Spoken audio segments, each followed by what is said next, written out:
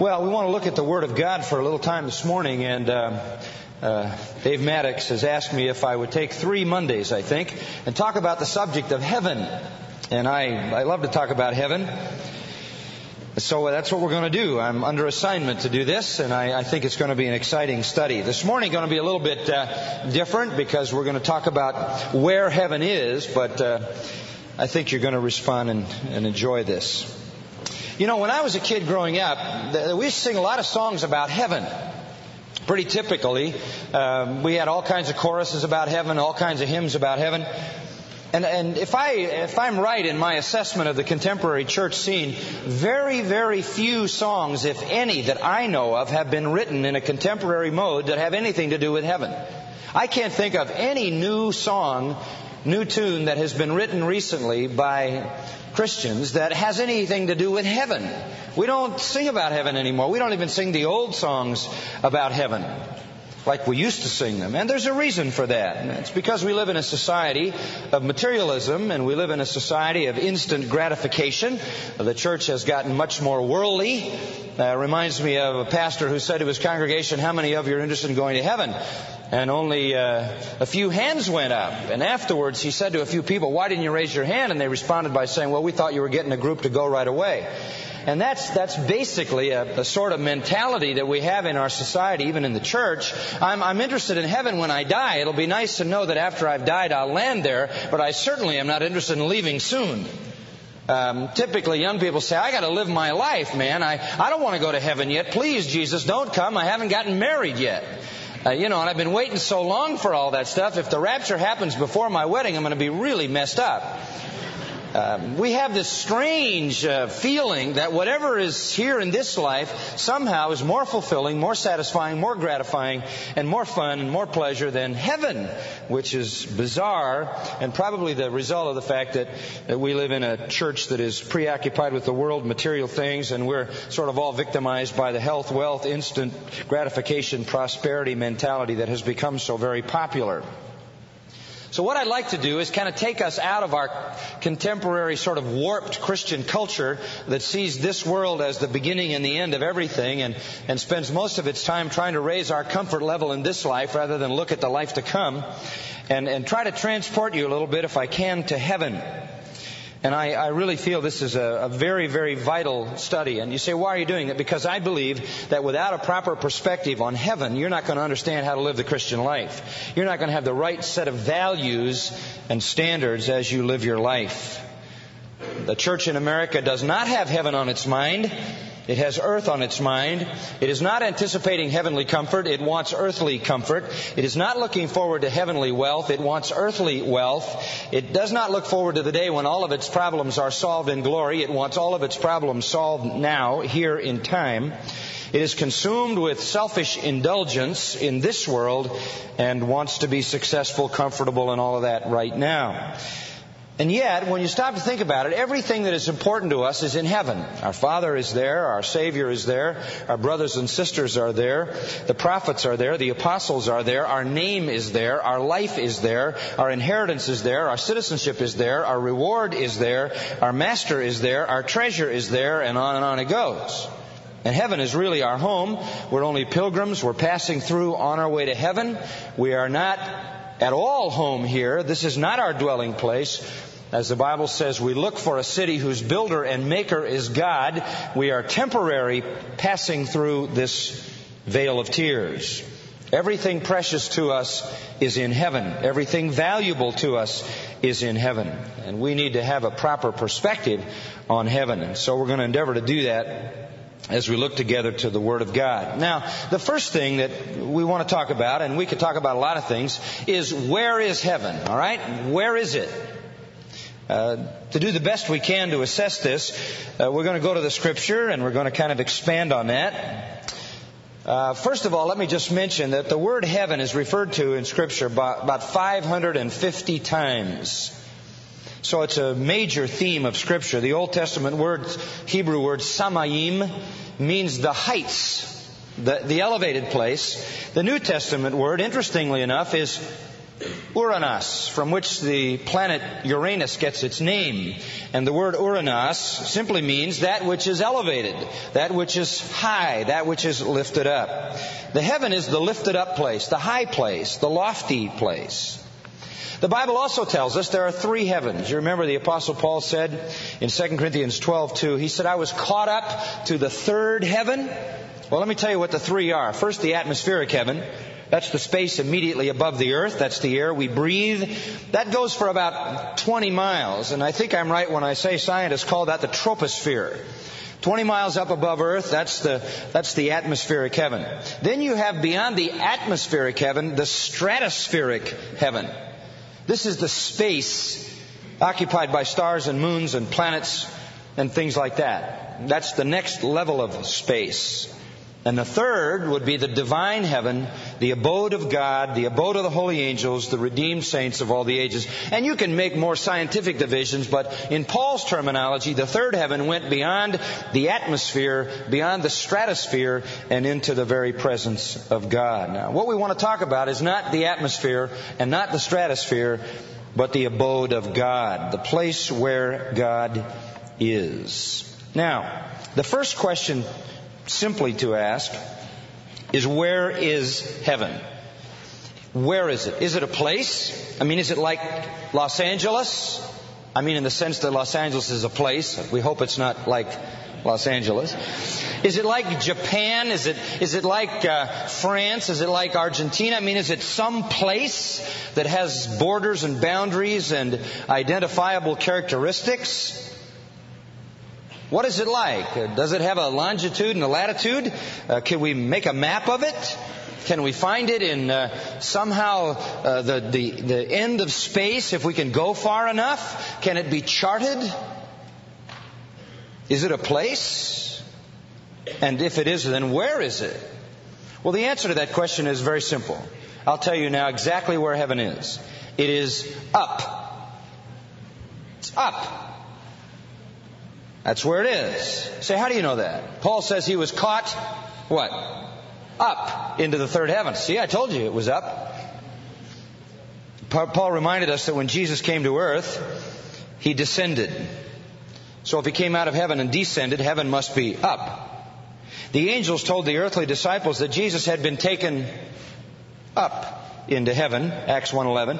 When the Lord returns, it says in 1 Thessalonians 4:16, he will come down from heaven. When the church is raptured, it will be caught up.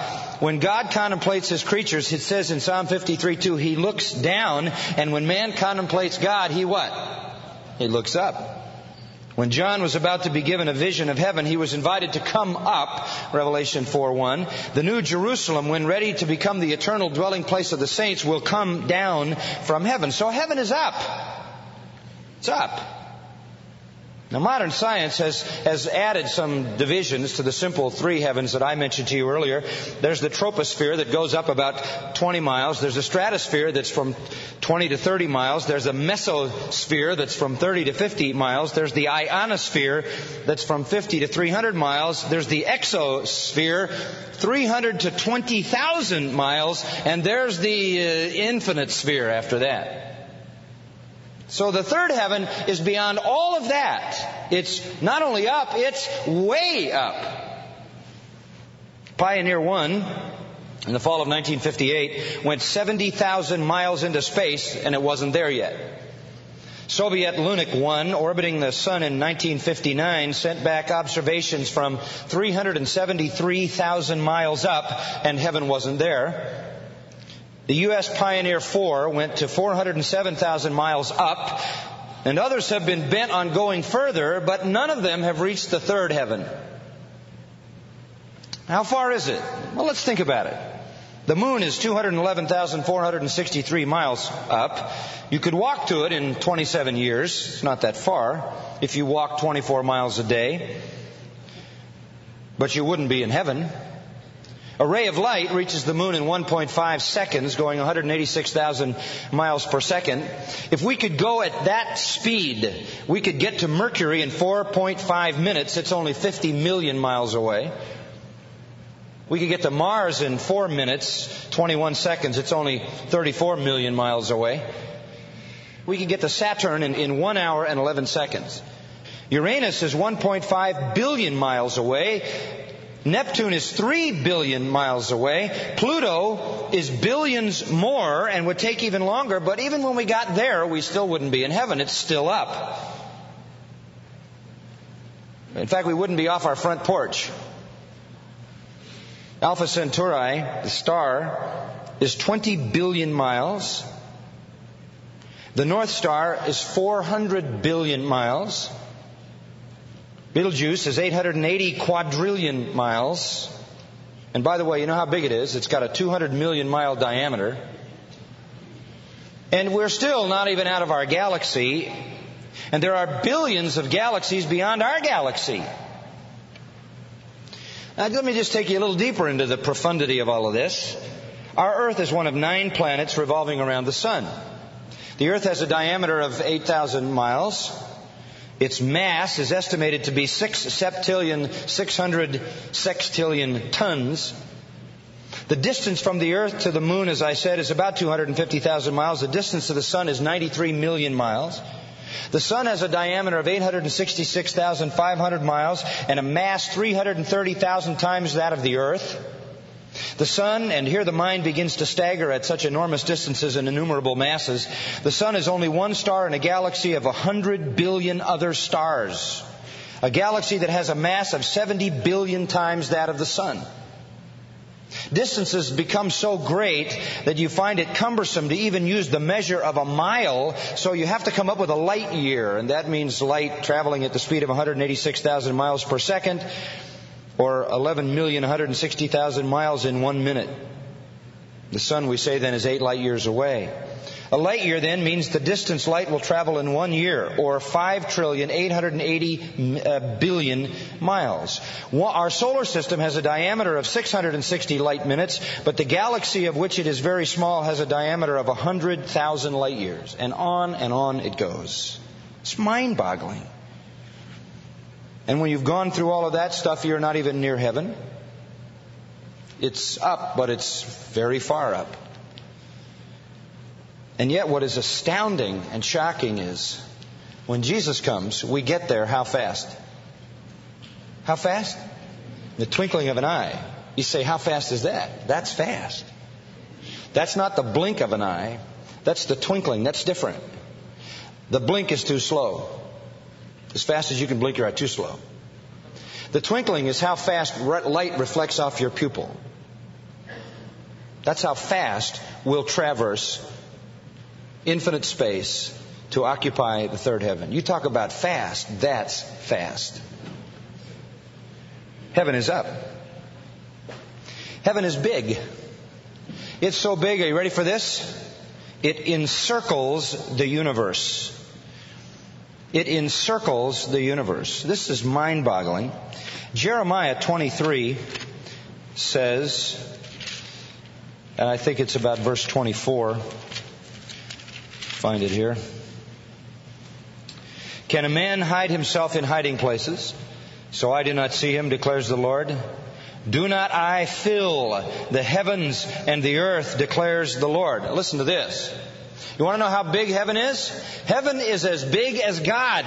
God fills it with His immense and unlimited presence.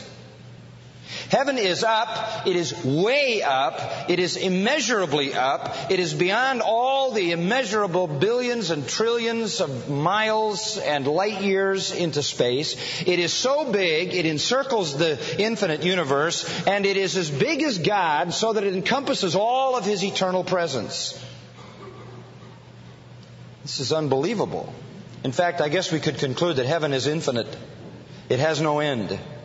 It is beyond the created world and extends as far as the infinite, unending presence of eternal God. Now, heaven has a capital city. What's the capital city of heaven? What is it? It's the New Jerusalem. It's the New Jerusalem. The New Jerusalem is like a massive, self-contained planet that exists within heaven. Now I want to ask a second question. So what we conclude, where is heaven? It's up. way up. The second question we want to ask this morning is, what is heaven like? What is it like?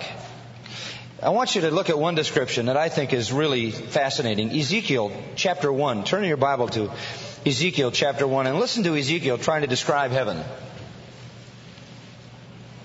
Now, if you're thinking about, preaching a series on Ezekiel 1 and doing an exposition of this chapter, you're going to find yourself immensely frustrated. Because it's almost inconceivable to sort out the things that Ezekiel says. But listen to his description of heaven. I think it's kind of fascinating. Ezekiel 1:4. And I looked, and behold, a storm wind was coming from the north, a great cloud with fire flashing forth continually, a bright light around it, and in its midst something like glowing metal in the midst of the fire. So he sees a storm, he sees a wind, a cloud of fire flashing, bright light, glowing metal, the midst of a fire. And he says within it were figures resembling 4 living beings, and this was the appearance. They had human form. They had 4 faces, 4 wings. Their legs were straight, their feet were like calves' hooves, they gleamed like burnished bronze. Under their wings on 4 sides were human hands, their faces and wings of the 4 of them. Their wings touched one another, their faces didn't turn when they moved, each went straight forward. As for the form of their faces, each had the face of a man, all 4 had the face of a lion on the right and the face of a bull on the left, and all 4 had the face of an eagle. Such were their faces. Their wings were spread out above, each had 2 touching another being and 2 covering their bodies. And he's describing some indescribable angelic beings. Each went straight forward. Wherever their spirit was about to go, they would go without turning as they went. In the midst of the living beings, there was something that looked like burning coals of fire, like torches darting back and forth among the living beings. The fire was bright. The lightning was flashing from the fire. The living beings ran to and fro like bolts of lightning. And I looked, and at the living beings, behold, there was one wheel on the earth beside the living beings for each of the 4 of them. The appearance of the wheels and their workmanship was like sparkling beryl. All 4 of them had the same form, their appearance and workmanship being as if one wheel were within another. Whenever they moved in any of their 4 directions without turning as they moved. As for their rims, they were lofty and awesome, and the rims of all 4 were full of eyes round about. These are wheels he's describing, wheels within wheels within wheels. The living beings moved, the wheels moved with them. Wherever the living beings rose from the earth, the wheels rose also. Wherever the Spirit was about to go, they would go in that direction. The wheels rose close beside them, for the Spirit of the living beings was in the wheels. Wherever they went, these went. Whenever those stood still, these stood still. And whenever those rose from the earth, the wheels rose close beside them, for the Spirit of the living beings was in the wheels. Over the heads of the living beings was something like an expanse, like the awesome gleam of crystal extending over their heads. Under the expanse, their wings were stretched out straight, each toward the other. Each one had 2 wings covering their body on the one side and on the other. I heard the sound of their wings like the sound of abundant waters as they went, like the voice of the Almighty, the sound of a tumult, like the sound of an army camp. Whenever they stood still, they dropped their wings. There came a voice from above the expanse that was over their heads. Whenever they stood still, they dropped their wings. Now above the expanse that was over their heads, there was something resembling a throne, like lapis lazuli, which is a brilliant blue stone in appearance. And on that which resembled a throne high up was a figure with the appearance of a man. And then I noticed from the appearance of his loins and upward something like glowing metal that looked like fire all around within it. And from the appearance of his loins and downward I saw something like fire, and there was a radiance about him. As the appearance of the rainbow in the clouds on a rainy day, so was the appearance of the surrounding radiance. Such was the appearance of the likeness of the glory of the Lord. And when I saw it, I fell on my face and heard a voice speaking. What is all that? Absolutely indescribable. He sees angelic beings, flashing lights, wheels with eyes spinning and setting off scatterings of light, an expanse and a throne and God. And all of this is his view of heaven. Fantastic, confusing, blazing lights splashing off polished jewels like colored wheels of light, all mingled with holy angels. The brilliance of a blinding rainbow and all of that. It's a vision, and you really can't divide it all down and give meaning to every part. It's indescribable, absolutely indescribable. Perhaps a more comprehensible description is given in Revelation chapter 4, and it'll tell us what heaven is like. Let's look at it, Revelation 4, then we'll look at one other passage. Here is an understandable description of heaven. The center of heaven, Ezekiel saw, is the throne of God, and he saw God's presence there, and that certainly is the center of heaven. The center of heaven is God's throne. Let's see what we find in Revelation 4. After these things I looked, John says, in a vision, and behold, a door standing open in heaven. And the first voice I heard, like the sound of a trumpet speaking with me, said, "Come up here, and I'll show you what must take place after these things." Immediately I was in the Spirit. In other words, this is a vision. And behold, a throne was standing in heaven, one sitting on the throne. Now he's looking at heaven, and he's looking at the throne, which is the focus of heaven. And now he launches into a description of it. Verse 3. And he who was sitting was like a jasper stone and a sardius in appearance. Jasper was a beautiful stone of various colors, semi-opaque, greenish in color. Sardius was a red stone. And by the way, these two stones are the first and last of the 12 stones on the breastplate of the high priest in Exodus 28. They represent the tribes of Reuben, the first tribe, and also the tribe Benjamin, the last tribe. In addition, he sees this enormous rainbow around the throne, which was colored like an emerald. And this is the glory and the beauty of the vision. Verse 4, he says, around the throne were 24 thrones, and on the thrones I saw 24 elders, which are probably representatives of the church. Some think they would be angels, but nowhere else in Scripture are angels ever called elders. More likely they are representatives of the church, clothed in white garments, also typically representative of the redeemed church. Golden crowns on their head, also something that was promised to those in the church, that they would receive a crown when they ascend into the presence of God. Then in verse 5, he goes on to describe the throne. The throne was yielding flashes of lightning, sounds and peals of thunder, a lot of noise, a lot of flashing lightning. There were 7 lamps of fire burning before the throne, which are the 7 spirits of God. What you need to know there aren't 7 Holy Spirits, but there's the 7-fold Spirit of God. Go back to Isaiah 11, verses 2 and 3. You'll read the 7-fold Spirit of God. In other words, there's 7 responsibilities the Spirit has. So he saw the 7-fold Holy Spirit. He sees the throne, the lightning, the thunder, the flashing, the whole thing. Very much like Ezekiel's perspective. Then verse 6. Before the throne there was, as it were, a sea of glass like crystal. Now here's the idea. The throne is sitting on a base, and this massive base is glistening crystal, reflecting the glory of the throne. So the throne is full of this refracted light, these jewels, and it bounces off the crystal base. Again, the flashing light. Ezekiel, you remember in verse 22, chapter 1, described the floor on which the throne of God rests as the color of awesome, dazzling crystal. So the parallel here is exact. Heaven is not a place of shadows. Heaven is not a place of mists. There are no shadows. There are no mists. There are no dark places, just splendorous light flashing in every direction. And then in verse 6, he says there were 4 living creatures, very much again like Ezekiel's vision. They would be angels, probably cherubim. At the center of heaven, at the throne of God, the holy angels are there. And so there is this description of heaven, at least of the throne of heaven, in Revelation chapter 4. Now let's go a step further. Go to Revelation 21. And here we get a little bit more of the description of heaven. All of this, I want us to understand, is leading to some very practical implications for us, for our lives. Verse 1 of chapter 21 is a description of the new heaven and the new earth. First heaven and the first earth passed away, and there's no longer any sea, he says, and then launches into a discussion of the capital city of eternal heaven. This is the fullest and clearest description. It comes after the battle of Armageddon is complete. It comes after the great white throne judgment.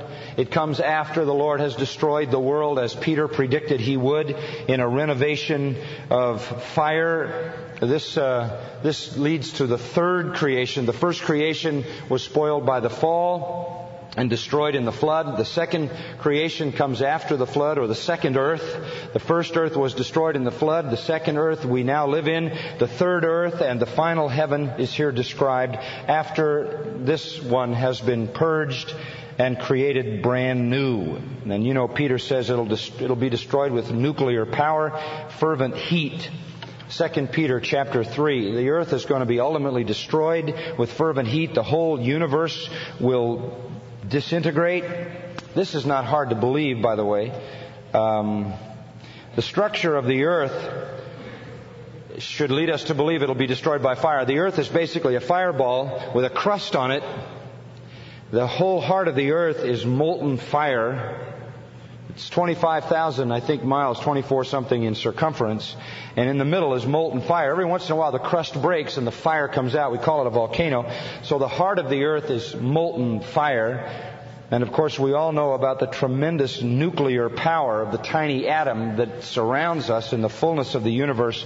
The whole thing could explode in a holocaust, and apparently that's exactly what Peter describes in 2 Peter chapter 3. And then comes a new heaven and a new earth, this marvelous new place that God is going to create. And we could take a lot of time to talk about that, but we don't have that time. So let me look at just this first verse and make one comment. Chapter 21, verse 1. He says, "There's no longer any sea." Now, what does that mean? Well, there's an interesting note there. The Jews were not sailors. They were never sailors. In fact, for the most part, they feared the sea. If you study Jewish history, you find that out. That's why when Jesus said you'd be better off to have a millstone hanged around your neck and be drowned in the depths of the sea, He said something that was as frightening as anything that could be said to a Jew, because they feared the sea. The sea spoke about turbulence. The sea spoke about violence. The sea spoke about separation, mystery, restlessness. And it also indicated national boundaries. And so He says there will be none of this anymore. No national boundaries, no more sea, no more separation, no more turbulence, no more violence, no more restlessness, nothing to fear. And then He says, I want you to look at the capital city. And this is absolutely fascinating. "I saw the holy city, New Jerusalem, coming down out of heaven from God, made ready as a bride adorned for her husband." There are three Jerusalems. The historical Jerusalem, which still exists. The millennial Jerusalem, which will exist during the 1,000-year kingdom of Christ on earth, in which Jesus will reign on the throne and rule. And the eternal Jerusalem, the capital of heaven. And it comes down. He says it comes down like a bride adorned for her husband. Why does He say that? Because nothing in their culture was as adorned as a bride. And so this is to indicate the splendor and the beauty, and of course the fact that the church is the bride and dwells in that city. In fact, probably the New Jerusalem is where the marriage supper of the Lamb will take place. And so down comes this incredible, magnificent, and beautiful city out of heaven. It moves down and it occupies the central place in the new heaven and the new earth. And that means most scholars think it comes down and somehow hovers over the new earth in the midst of the eternal and final heavens. Now, to look a little more deeply into its description, we need to go down a little bit in the chapter and we'll find more about it. Go down to verse 9 and 10. Verse 9 says, "One of the seven angels who had the seven bowls full of the seven last plagues came and spoke with me, saying, 'Come here and I'll show you the bride, the wife of the Lamb.'" Now you're going to get a look at the capital city of heaven, God's masterpiece. Verse 11. The most salient fact about this city is that it has the glory of God. It is the dwelling place of God's glory. Now do you remember, the glory of God was seen as light, wasn't it? Called the Shekinah. When Moses saw the glory of God, it was a brilliant blazing light. When the glory of God came down into the tabernacle in Exodus, it was a brilliant light, Exodus chapter 40. When the glory of God came up in the sky, it was a pillar of fire by night and a cloud of light by day, and it led them. The glory of God is seen as that glorious emanating light which reflects God's majesty. And that basically is what the capital city of heaven will do. It is a great refractory for the glory of God to shine, where God will manifest Himself. In Isaiah 60, verse 19, it says, "The sun shall be no more the light by day, neither for brightness shall the moon give light unto thee, but the Lord shall be unto thee an everlasting light, and thy God thy glory."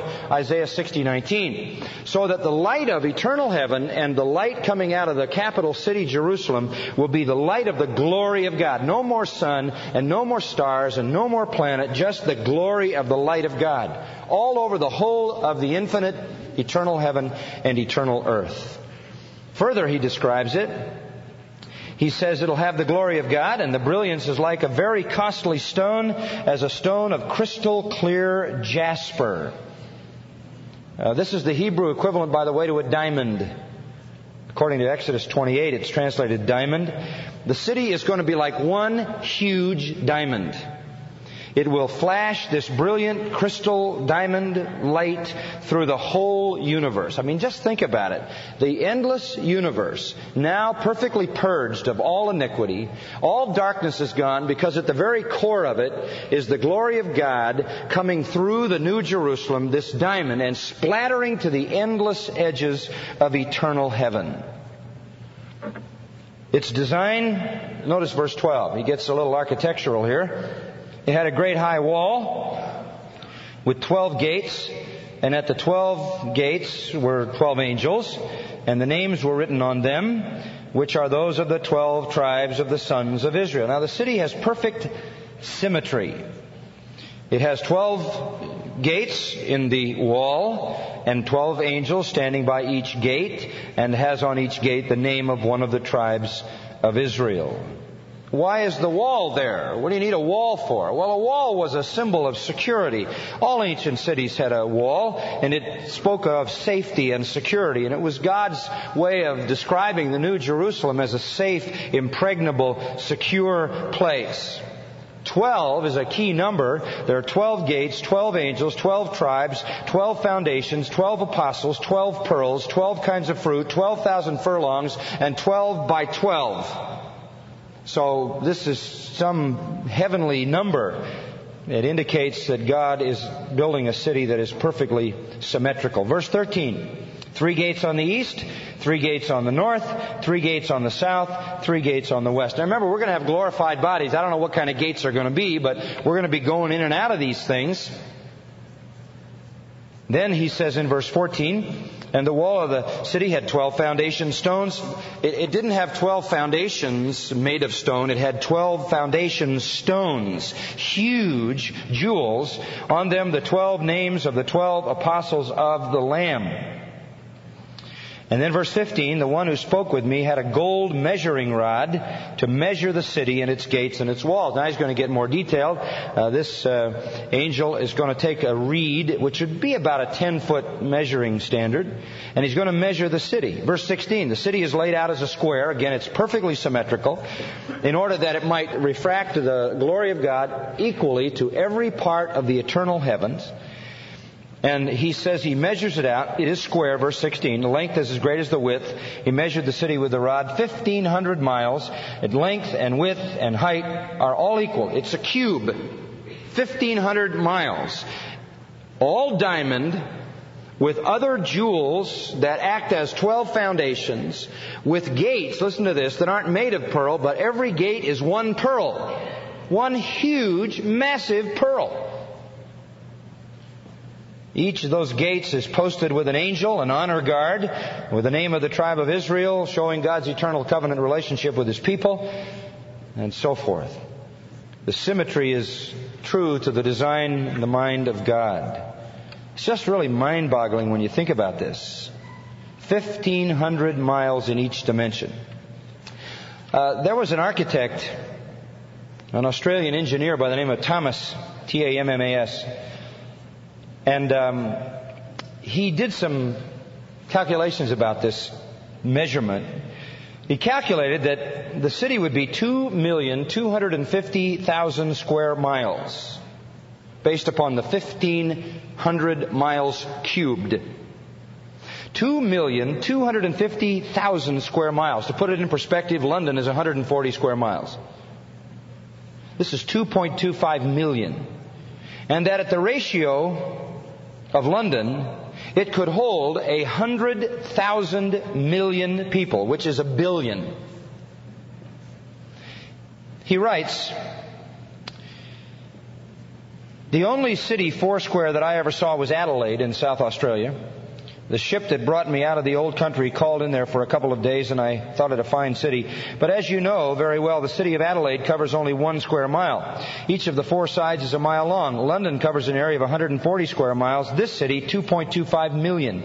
It's 15,000 times as big as London. It's 23 times as big as all of the land of New Zealand. It's 10 times as big as Germany, 10 times as big as France, 40 times as big as England. It's ever so much bigger than India. Why, it's an enormous continent in itself, and it's one huge, massive diamond. Mind-boggling. It sure is big enough for the few who find the narrow way, don't you think? And glorified bodies don't bump into each other, I don't think. Imagine 1,500 square miles, 2.25 million miles cubed, streets upon streets upon streets upon streets upon streets rising up to fill the cube, piled on each other as if from the tip of Florida to the tip of New England, stacked. Every street the diameter of the earth, and millions of golden avenues intersecting this way and this way. The angel then decided that this was so interesting to measure the wall. He measured the wall 72 yards according to human measurements, which are also angelic measurements. It's nice to know. He used the same measurements we would. And so he measures a 216-foot high wall. It's pretty short, but a puny wall will do, don't you think? Since nobody's going to be able to get near the place to do it any harm. Verse 18, the material of the wall was jasper. Again, diamond walls. You've got a huge diamond. You've got some kind of pearl gates. You've got other beautiful stones. And now you have the wall made out of a diamond clear glass kind of thing we know as jasper. The city is pure gold. Now in the middle of it, everything inside the thing is gold. Light coming through. Everything is built gold. It's built on foundations in a city that is one huge diamond, walled around by diamonds. Only the gold is like clear glass. What does it mean? It's transparent gold. It has all the color and beauty of gold, and yet it's crystal clear, so the light isn't blocked. Nothing is opaque in heaven. Nothing blocks the light. The foundation stones of the city, those 12, were adorned with every kind of precious stone. He mentions them: jasper, sapphire, chalcedony, emerald, and we won't go through all the current names of those. Emerald, some of them you recognize: sardonyx, sardius, chrysolite, beryl, topaz, chrysoprase, jacinth, and amethyst. And the 12 gates were 12 pearls. That's what I told you earlier. Each one of the gates was a single pearl. I mean, you can't even conceive of a pearl the size of a gate. Then just try to conceive of the oyster that made it. Well, no oyster made this pearl. The street of the city was gold, but again, it was gold like transparent glass. Nothing is opaque. The pearl must be translucent because it's a gate you can go through. The gold is translucent. The light is just blazing and flashing through this incredible thing. It's an amazing thing. I thought about the pearl concept. Why would there be pearl gates? Well, do you know anything about a pearl? If you do, you know that a pearl basically is produced through pain.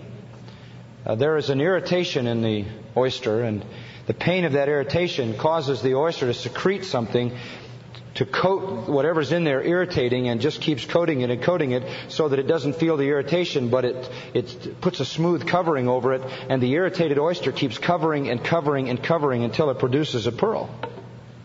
How fitting for a gate of heaven, because you enter into heaven through suffering, travail, redemption by blood, the agony of the cross. A pearl is made by a little animal that got wounded. No wound, no pearl. We enter heaven through the pearl gates made by the wounds of Jesus Christ. Verse 22 says, I saw no temple in it. Why? For the Lord God the Almighty and the Lamb are its temple. You don't need to go to a building to worship God. You go to God to worship God. You don't need to go to a building to exalt Christ. You go to Christ to exalt Christ. They're there, right in the middle of it, in glory, blazing light. Verse 23 then says, it doesn't have a sun, doesn't have a moon, doesn't need it, because the glory of God illumines it, and the lamp is the Lamb. And the nations shall walk by its light, and the kings of the earth shall bring their glory into it. And in the daytime, for there shall be no night there, its gates shall never be closed. Nothing to protect. Always in a city they shut the gates at night, but here there's perfect security, perfect freedom. It's always day. Everybody's going to bring their glory there. Nothing is going to rival God's glory. They're going to give it all to Him. Verse 27 says, nothing unclean, no one who practices abomination and lying shall ever come into it, only those whose names are written in the Lamb's book of life. Then chapter 22 kind of wraps it up. He showed me a river of the water of life, clear as crystal, coming from the throne of God and of the Lamb. This is amazing. Right in the middle of the throne and gushing out of it is a river. In Psalm 46:4 it says, there is a river, the streams whereof make glad the city of God. So in the middle of the city of God is a river. It's a gushing, beautiful, glorious river. And he says along it, it comes right out the middle of its street. On either side is the tree of life with 12 kinds of fruit that has fruit every month. And the leaves of the tree were for the healing of the nations. Somebody always asks, well, why do they need to be healed? Nobody's going to be sick. It doesn't mean the healing in the sense that they're going to take people that are sick and make them well. It means health giving or refreshing. They're there for the refreshment, for the joy, for the abundance that they provide. It isn't going to correct illness. It's just going to refresh. And so there's a river, and there's trees, and there are things to eat gushing out of this incredible throne. And verse 3, I guess, sums it up. There'll be no longer any curse. And the throne of God and of the Lamb shall be in it. And His bondservants shall serve Him. And they shall see His face.